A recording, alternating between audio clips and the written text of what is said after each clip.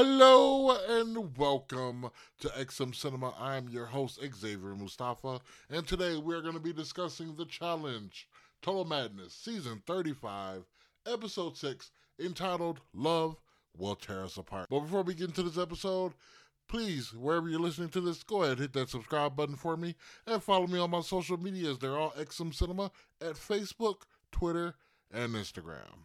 So let's get into the episode first by recapping what happened at the end of last episode. So we had D, and y'all know how I love my friend D, who pretty much instigates this whole situation where we end up with Purgatory with Jay versus Rogan. And when the episode ended, Rogan had slammed Jay down really, really hard and looked like he wasn't going to get up. So it was to be continued into this episode. So we start this episode right away with the conclusion of that. And basically what happens is Jay gets up. Jay still has a little bit more fight in him. But he's kind of not loopy. Now, me watching this, not trying to call Jay out, but I think Jay might have gotten a little spooked. I think he realized that he wasn't going to win this. So he started reaching for straws. So at first, he tries to grab the ball and shoot it over Rogan like a 3-point shot or something. Totally misses, and then he gets to go for his third try. So before he goes for his third try, I think like a producer walks up to him, and he's like, "What are the rules? What are the rules?" And she's like, "Well, you got to get the ball into the hole, and you each get 3 tries to do so, and you are on your third one." And he's like, "Really? Because I only remember 2." So they call a medic back over there, and then they decide that he's not going to be able to continue, so he gets eliminated. You guys all know how I feel about D already, so I'm not a fan of this whole situation. To me, Rogan and D really come off as bullies in this episode. I know a lot of people have their different opinions about it. I've been reading a lot on social media, and people are like, "Oh, they're not bullies because Rogan actually stood up to Jay, blah, blah, blah." Well, Rogan wouldn't even have been in that situation if it wasn't for D. Like, D came into the game on some pettiness, trying to embarrass Rogan and drag this guy into it. It wasn't Jay that looked for the relationship with D. It was D being all over Jay, putting a target on his back. So, yeah, D, you're officially canceled in my book. All right, so let's get to what the title of this episode is about. Love Will Tear Us Apart. Let's start with our friend Jenna. So Jenna tries to reach out to Zach and doesn't get an answer. So she calls her friend Nicole. Her friend Nicole tells her, like, "Hey, Zach is kind of, upset because he found some DMs of yours from 2 years ago when y'all were broken up." So she's all, like, upset about this because, her friend said that Zach wants her to come home. And so she's conflicted because she's like, "Okay, do I give up this opportunity or do I not give up this opportunity?" Because she said she never put any pressure like this on Zach when Zach was there without her. That's kind of unfair for her to be, having to be burdened with that. So she goes back into the house. She tells Nani that she wants to go home. Nani and I think it was Anissa, they kind of talk her out of it a little bit. But Nani is actually secretly like, "You know what? She's a little off right now. Maybe a good opportunity to get a red skull off of her." So that's what she's plotting. Then you have a little get together with D, Jenny, Big T, and I forgot who the 4th person was, but they're having a conversation. And my favorite player, D, says, "Oh, the type of person that I am, I wouldn't leave." Yeah, right. If Rogan was on the season without you and told you to come home, you will be on the first thing smoking. Because we've already known that you would do anything for the penis. So, including, flirting with another guy and putting a target on his back. But anyway, let's not talk about D's indiscretions.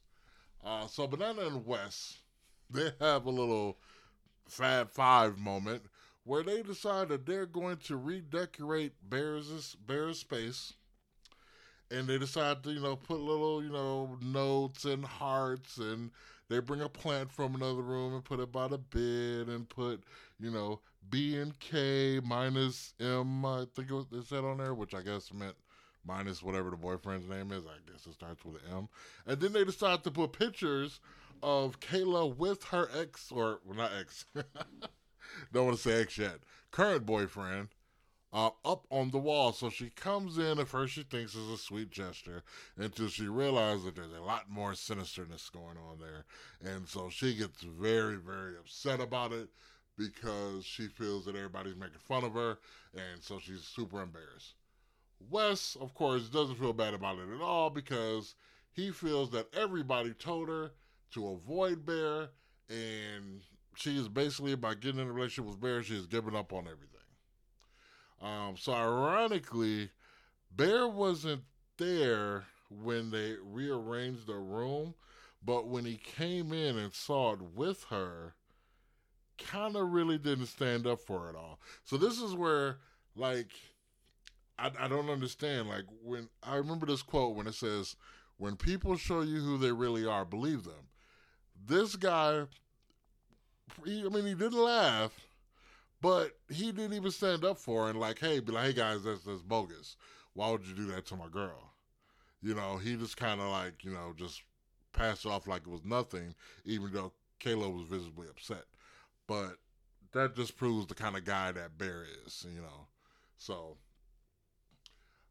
so she has a breakdown.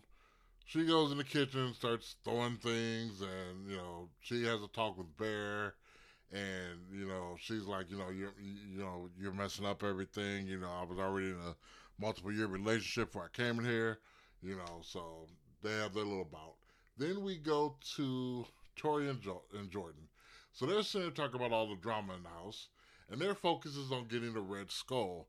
They realize that Jenna and Kayla both right now are a little unstable, so it may be an opportunity to take advantage of the situation in order to get them a Red Skull.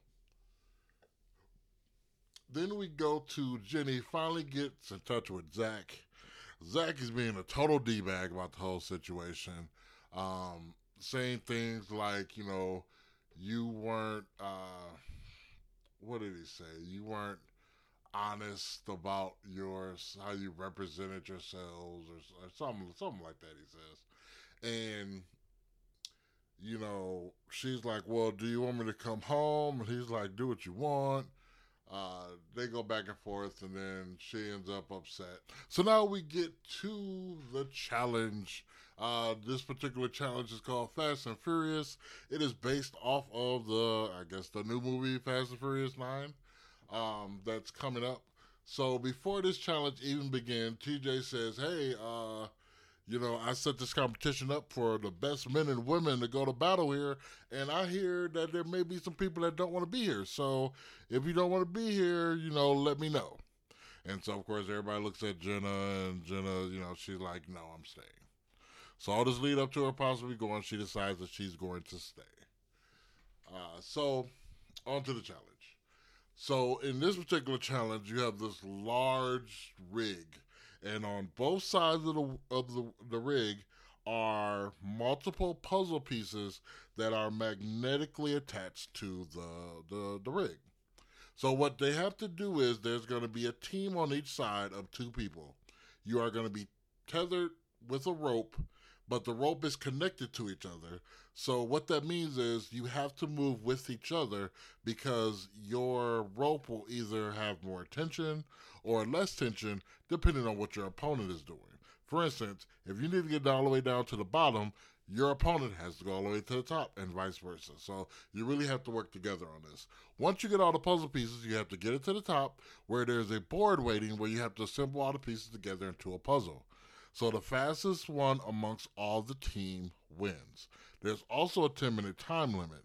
So if you do not get your pieces onto that board in a full puzzle, by the end of the 10 minutes, you're eliminated. So this is how the actual challenge went down.